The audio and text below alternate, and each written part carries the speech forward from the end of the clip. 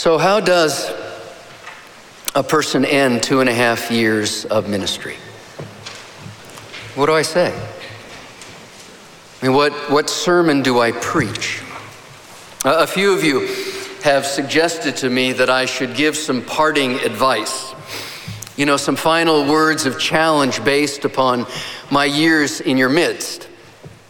But as I thought about it, that didn't feel quite right. Because if there's anything I want to say personally as I leave, it's thank you. I mean, thank you to our Father in heaven for giving me the incredible privilege of ministering in this great church. And thank you for welcoming us so warmly, for receiving my ministry such as it is, so genuinely, for giving your hearts to us and inviting us into your life.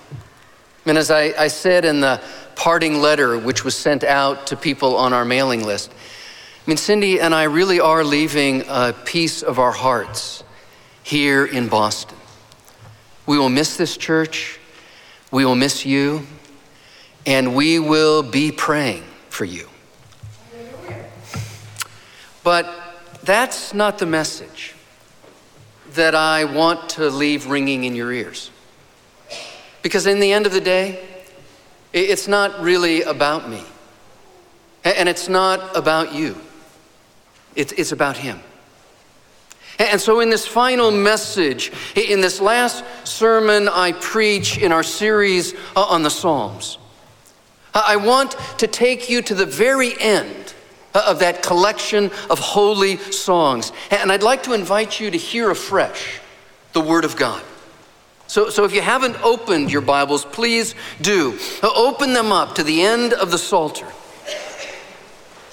And I want to draw your attention in particular to one word.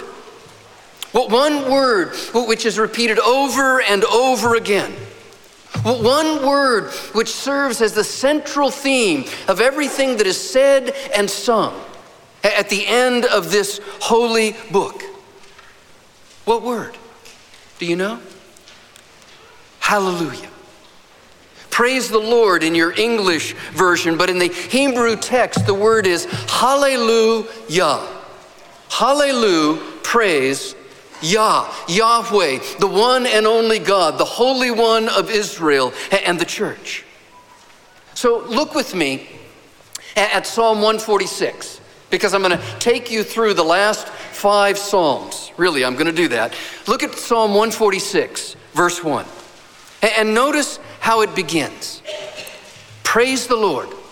Hallelujah. Praise the Lord, O my soul. I will hallel, praise the Lord all my life. I will sing praise to God as long as I live. And then notice how that psalm ends. The Lord reigns forever. Your God, O Zion, for all generations. Praise the Lord. Hallelujah. And then Psalm 47 begins the way Psalm 146 ended. Praise the Lord. Hallelujah. I mean, how good it is to sing praise to our God. How pleasant and fitting to praise him. And then after praising him for 19 verses, Psalm 147 ends in verse 20 with hallelujah. Praise the Lord. And then comes Psalm 148. Hallelujah. Praise the Lord. Praise the Lord from the heavens. Praise him in the heights above. Praise him, all his angels. Praise him, all his heavenly hosts. Praise him, sun and moon. Praise him, all you shining stars. Praise him, you highest heavens. And then turning his attention from the highest heavens, the psalmist then calls upon all the creatures of the earth to join in this song of praise. You great sea creatures and all the ocean depths. Lightning and hail, snow and clouds, stormy winds that do his bidding, you mountains and hills, fruit trees and cedars, wild animals and cattle, and every flying bird, kings of the earth, and mighty nations, you princes and rulers, young men and maidens, old men and children, let them praise the name of the Lord. Hallelujah, you got it. And then hallelujah, Psalm 149 echoes. And hallelujah is what that psalm ends with. I mean, it's beginning to sound like that childhood chorus some of us sang growing up in church. Do you remember it? Praise ye the Lord, hallelujah. Praise ye the Lord, hallelujah. And when we'd sing praise ye the Lord, this side would stand up and sing praise ye the Lord. And then they'd sit down and you'd stand up and sing hallelujah. And then praise ye the Lord, hallelujah. And everybody stand up and sing praise ye the Lord. Well, I thought I might try that. But Nathan said, no, let's not. But finally we come to Psalm 150.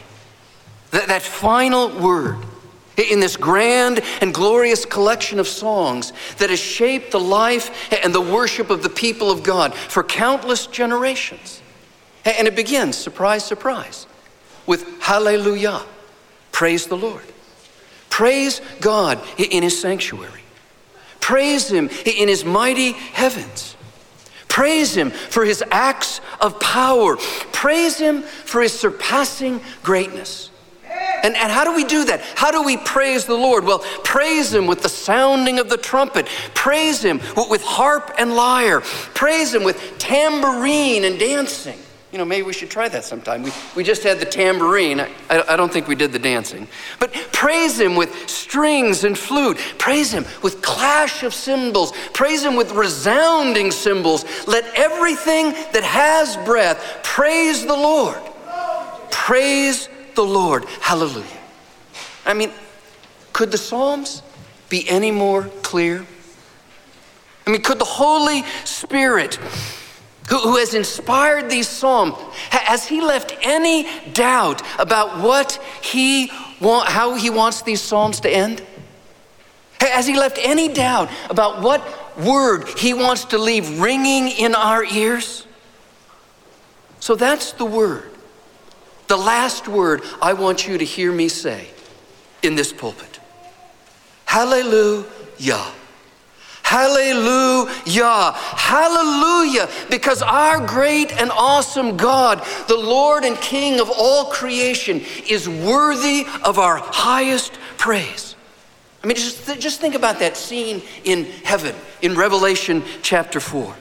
Those four amazing living creatures that I can hardly describe are before the throne, and they never cease to cry, holy, holy, holy is the Lord God Almighty, who was and who is to come. And as they cry that song, then the 24 elders, the leaders of the Old Testament and New Testament people of God, they fall on their faces before the crystal sea. And they cast their golden crowns at the foot of the throne, and they cry out, worthy, worthy, worthy art thou, our Lord and our God, to receive honor and glory and blessing and power. For you have created all things, and by your will they were created and have their being. I mean, do you realize that every breath we breathe, every good thing we will ever enjoy, every true thought we will ever think, comes down from the one that James calls the Father of lights, in whom there's not the slightest bit of a turning shadow, only light and life, and more light and life forever and ever and ever. I mean, God is worthy of our praise, because he is the sovereign Lord and King of all creation. And God is worthy of our praise because he has become our Savior. I mean, turn just one page in the book of Revelation, from the scene in chapter 4 to the scene in chapter 5, and listen to the angels sing. John describes them as 10,000 times 10,000, and they're crying out, worthy, worthy, worthy is the Lamb that was slain to receive power and wealth and wisdom and strength, honor and glory and praise. For with your blood you have purchased for God men from every tongue and tribe and nation, and you have made them a kingdom of priests for our God, and they will reign on this earth. And as the angels sing this song, then Scripture says that every creature in heaven and on the earth joined in the song, and they sang out to him who sits on the throne and to the Lamb be praise and honor and glory and power forever and ever and ever. And then comes the Hallelujah chorus. Well, actually, that's not quite true. I mean, if you know the book of Revelation, you know that the Hallelujah chorus doesn't come in chapters 4 and 5. I mean, actually, it's delayed 14 more chapters until Revelation chapter 19.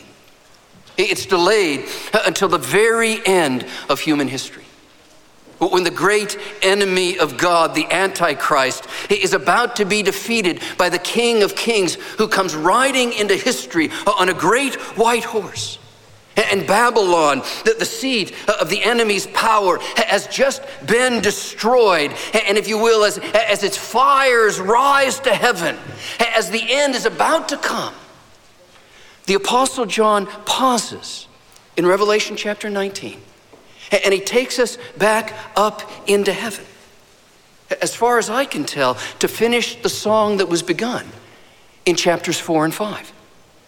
And he writes, I heard what sounded like the roar of a great multitude in heaven, shouting, Hallelujah! Salvation and glory and power belong to our God. And again they shouted, Hallelujah! And then the 24 elders and those 4 living creatures we were introduced to in chapters 4 and 5, they fall on their faces again, and they too cry, Amen, Hallelujah. And then John writes, a voice came from the throne, saying, Praise our God, all you his servants, you who fear him, both great and small.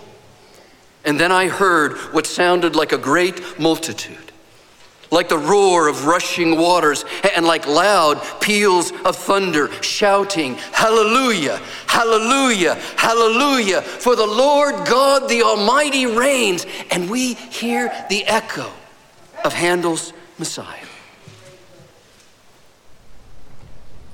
But do you understand?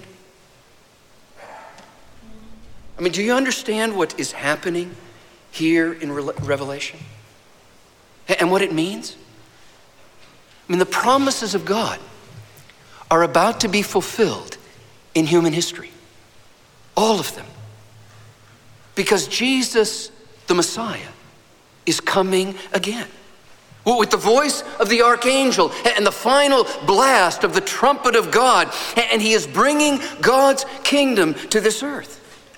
And when Jesus comes in power with his angels, sin and death and the devil will finally be fully and completely destroyed. And every mountain that has ever been raised up in opposition to God's goodwill will be laid low, and every valley of oppression and injustice, of sin and death will be raised up.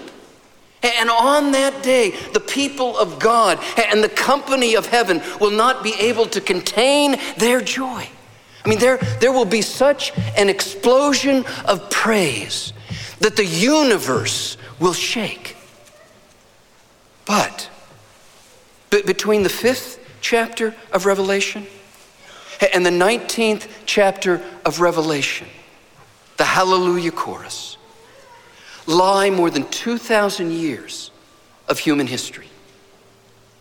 2,000 years of trials and tribulations. 2,000 years of suffering and pain. 2,000 years of crying out to God for help. 2,000 years of crying for Jesus, the Messiah, to come again. Do you remember how the Psalms begin?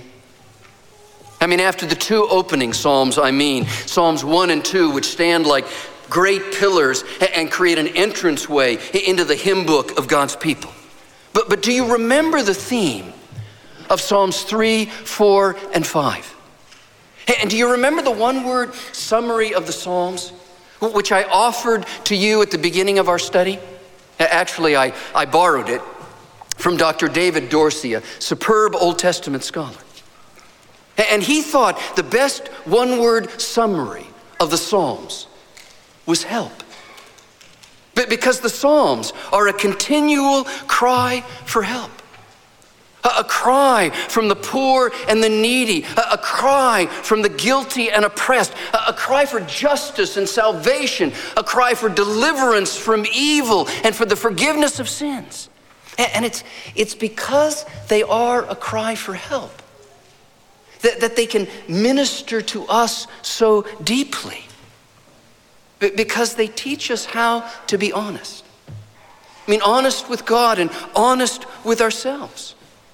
I mean, they give us permission to cry out in the midst of our own confusion and pain, and to place our problems squarely on the shoulders of the only one who is able to bear the weight of our problems. And they reveal the faith of men and women who lived in the real world with a real faith in a real God. A world in which sometimes young men are hit so hard, they experience a life-altering brain trauma. A world in which wives and mothers, husbands and fathers die too soon and leave their grieving families behind. A world in which people let you down. Your friends even betray you. A world in which justice is not always served, and where good and truth do not always triumph. And it's in that world that the psalmists cry out over and over again, help! But they also sing hallelujah. So I don't think a one-word summary of the Psalms will ever do. I mean, yes, the Psalms teach us how to cry for help, but they also teach us to sing hallelujah. In fact, I would suggest to you that help and hallelujah are the warp and woof of the Psalms of God, because help and hallelujah are the warp and woof of the life of the people of God on this earth. I mean, when we sing hallelujah, when we praise God, what are we doing?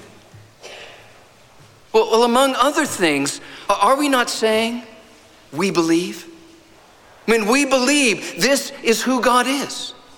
We believe that this is what God has done, and therefore we believe that this is what God will do because of who He is and what He has done. See, praise is an act of faith. An act of faith that happens in between what God has done and what God promises to do. In between God creating all things bright and beautiful, and God finally making all things new. I mean, in between God the Son coming to die for our sins, and God the Son coming to rule and to reign. And by ending with that undeniable, unforgettable, almost ecstatic explosion of hallelujah, the Psalms is making a statement of faith. And for those of us who know how the story ends, the Psalms are pointing to Revelation 19, 20, 21, and 22. And they're saying, in effect, this is how it ends. This is where we are going. This is who our God is. Hallelujah, hallelujah. The Lord, the God Almighty reigns. And by singing hallelujah, the Psalms invite us to pay attention. And in paying attention, to transform our present day experience. I received a poem this week from a member of our church. It's entitled Awe, as in awesome or awestruck. It is a daily battle one that is free of physical weapons, political parties, and national boundaries. It is a battle that has been raging since the garden and will not stop until the war is finally won. The battle is not fought between people. It is fought within people. It is a much greater danger to each of us than war between nations will ever be. It is a battle of awe. We were created to live in a real, heart-gripping, agenda-setting, behavior-forming awe of God. But other awes kidnap our hearts. Awe of creation, awe of other people, and awe of ourselves shove the awe of God out of our hearts. So we need grace to see again, to tremble again, and to bow down again at the feet of the one who deserves our awe. You see, praise is not just an act of faith. Praise is also an exercise in focusing our attention upon the one who deserves our deepest awe. I mean, we believe God is good, don't we? I mean, gloriously good. And the giver of all good things. And we believe God is glorious and God is good and God is giving good things all of the time. Thank you, Jesus. But we're not always paying attention. We're not focused on who God is or what God has done or what God has promised to do or even what God is doing right now. I mean, we're distracted.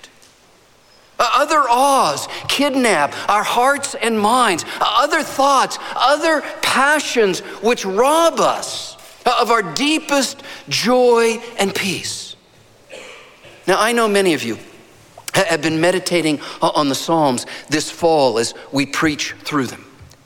And I hope if you have, you've noticed a pattern in some of those Psalms, actually in many of them.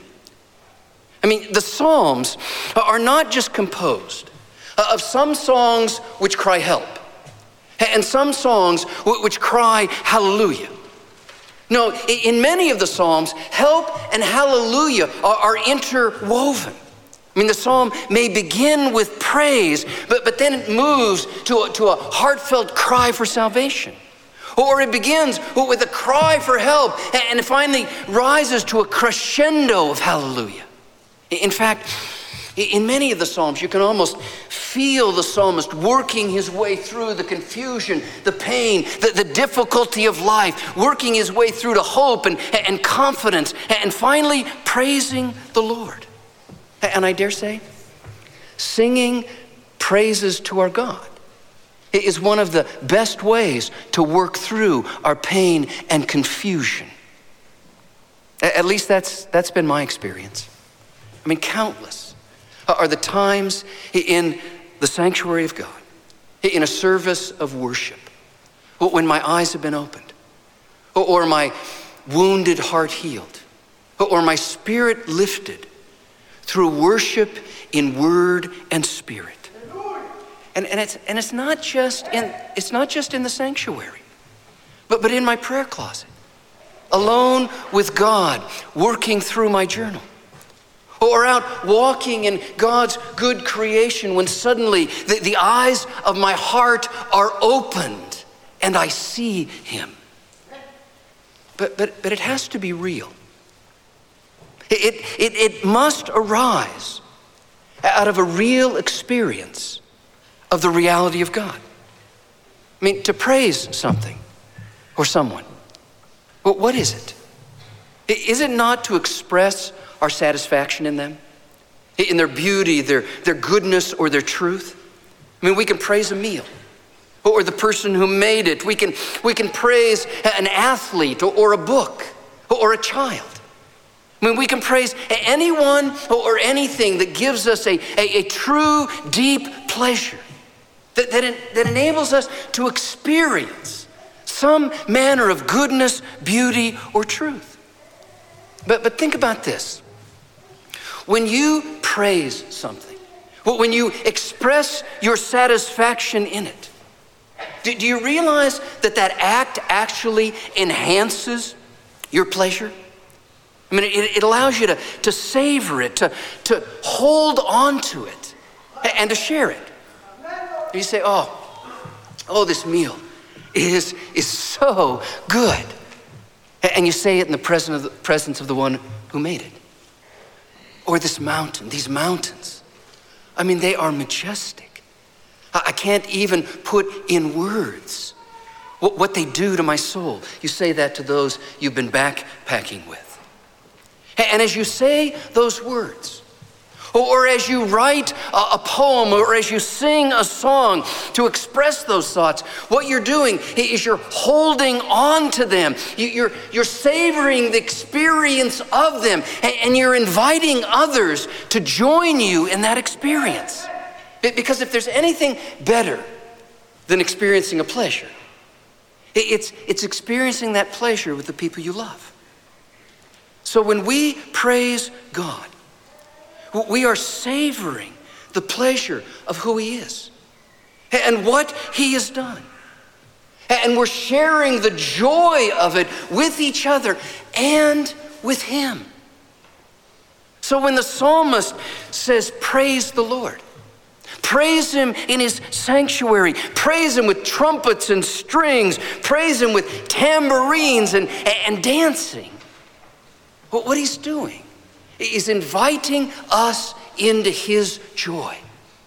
He's inviting us to focus our attention on the goodness and the glory of God, to meditate, to contemplate, to taste and see that the Lord is good.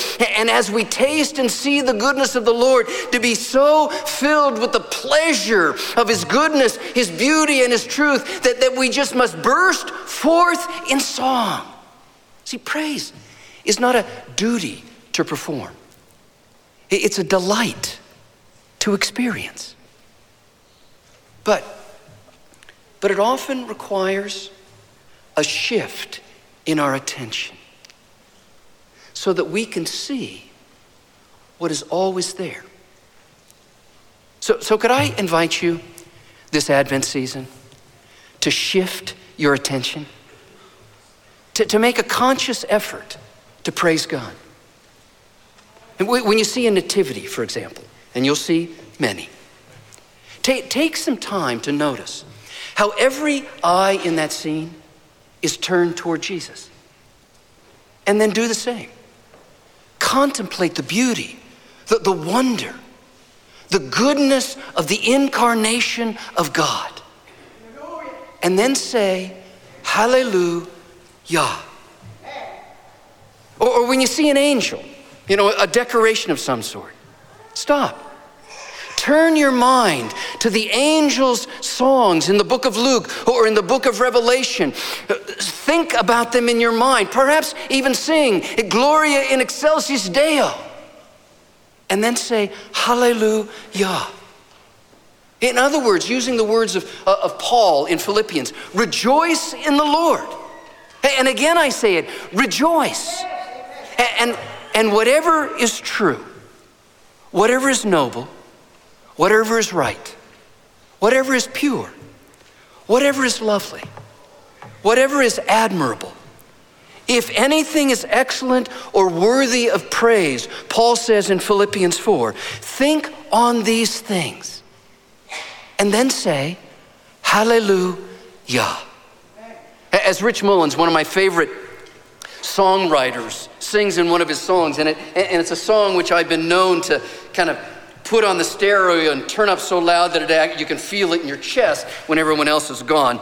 In one of his songs, he says, you'll never know how much good it's going to do you just to praise the Lord.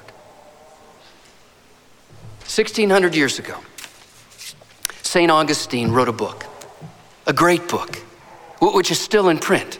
I mean, try that, writing a book that'll still be in print 1,600 years from now. It's now entitled The Confessions of St. Augustine. And it's the story of his journey to God and to a life, it's a testimony to a life of deep satisfaction in him. And it begins with these now famous words. Great are thou, O Lord, and greatly to be praised. Great is your power, and your wisdom is infinite. You alone would man praise. Man, but a particle of your creation. Man that bears about him his mortality, the witness to his sin. Yet you awaken us to delight in your praise. For you made us for yourself, and our heart is restless until it rests in thee. And later in the book, Augustine confesses, late have I loved you, beauty so ancient and so new. Late have I loved you. You were with me, but I was not with you. Upon the shapely things you have made, I rushed headlong, misshapen. They held me back from you. Those things which would have no being, were they not in you? You called, shouted, broke through my deafness. You flared, blazed, banished my blindness. You lavished your fragrance. I gasped, and now I pant for you. I tasted you, and I hunger and thirst. You touched me, and I burn for your presence. I mean, what is the chief end of humankind? I mean, why were we made? Where are we headed? What is it that will fulfill our sense of purpose and destiny and give us our deepest and greatest sense of satisfaction? Well, the Westminster Shorter Catechism has said it so well. It will be to glorify God and to enjoy him forever. To live one great and glorious, eternal hallelujah in the company of the people of God, in the presence of the glory of God forever and ever, and to leave our cries for help far, far behind as we sing, hallelujah, hallelujah, hallelujah. Amen.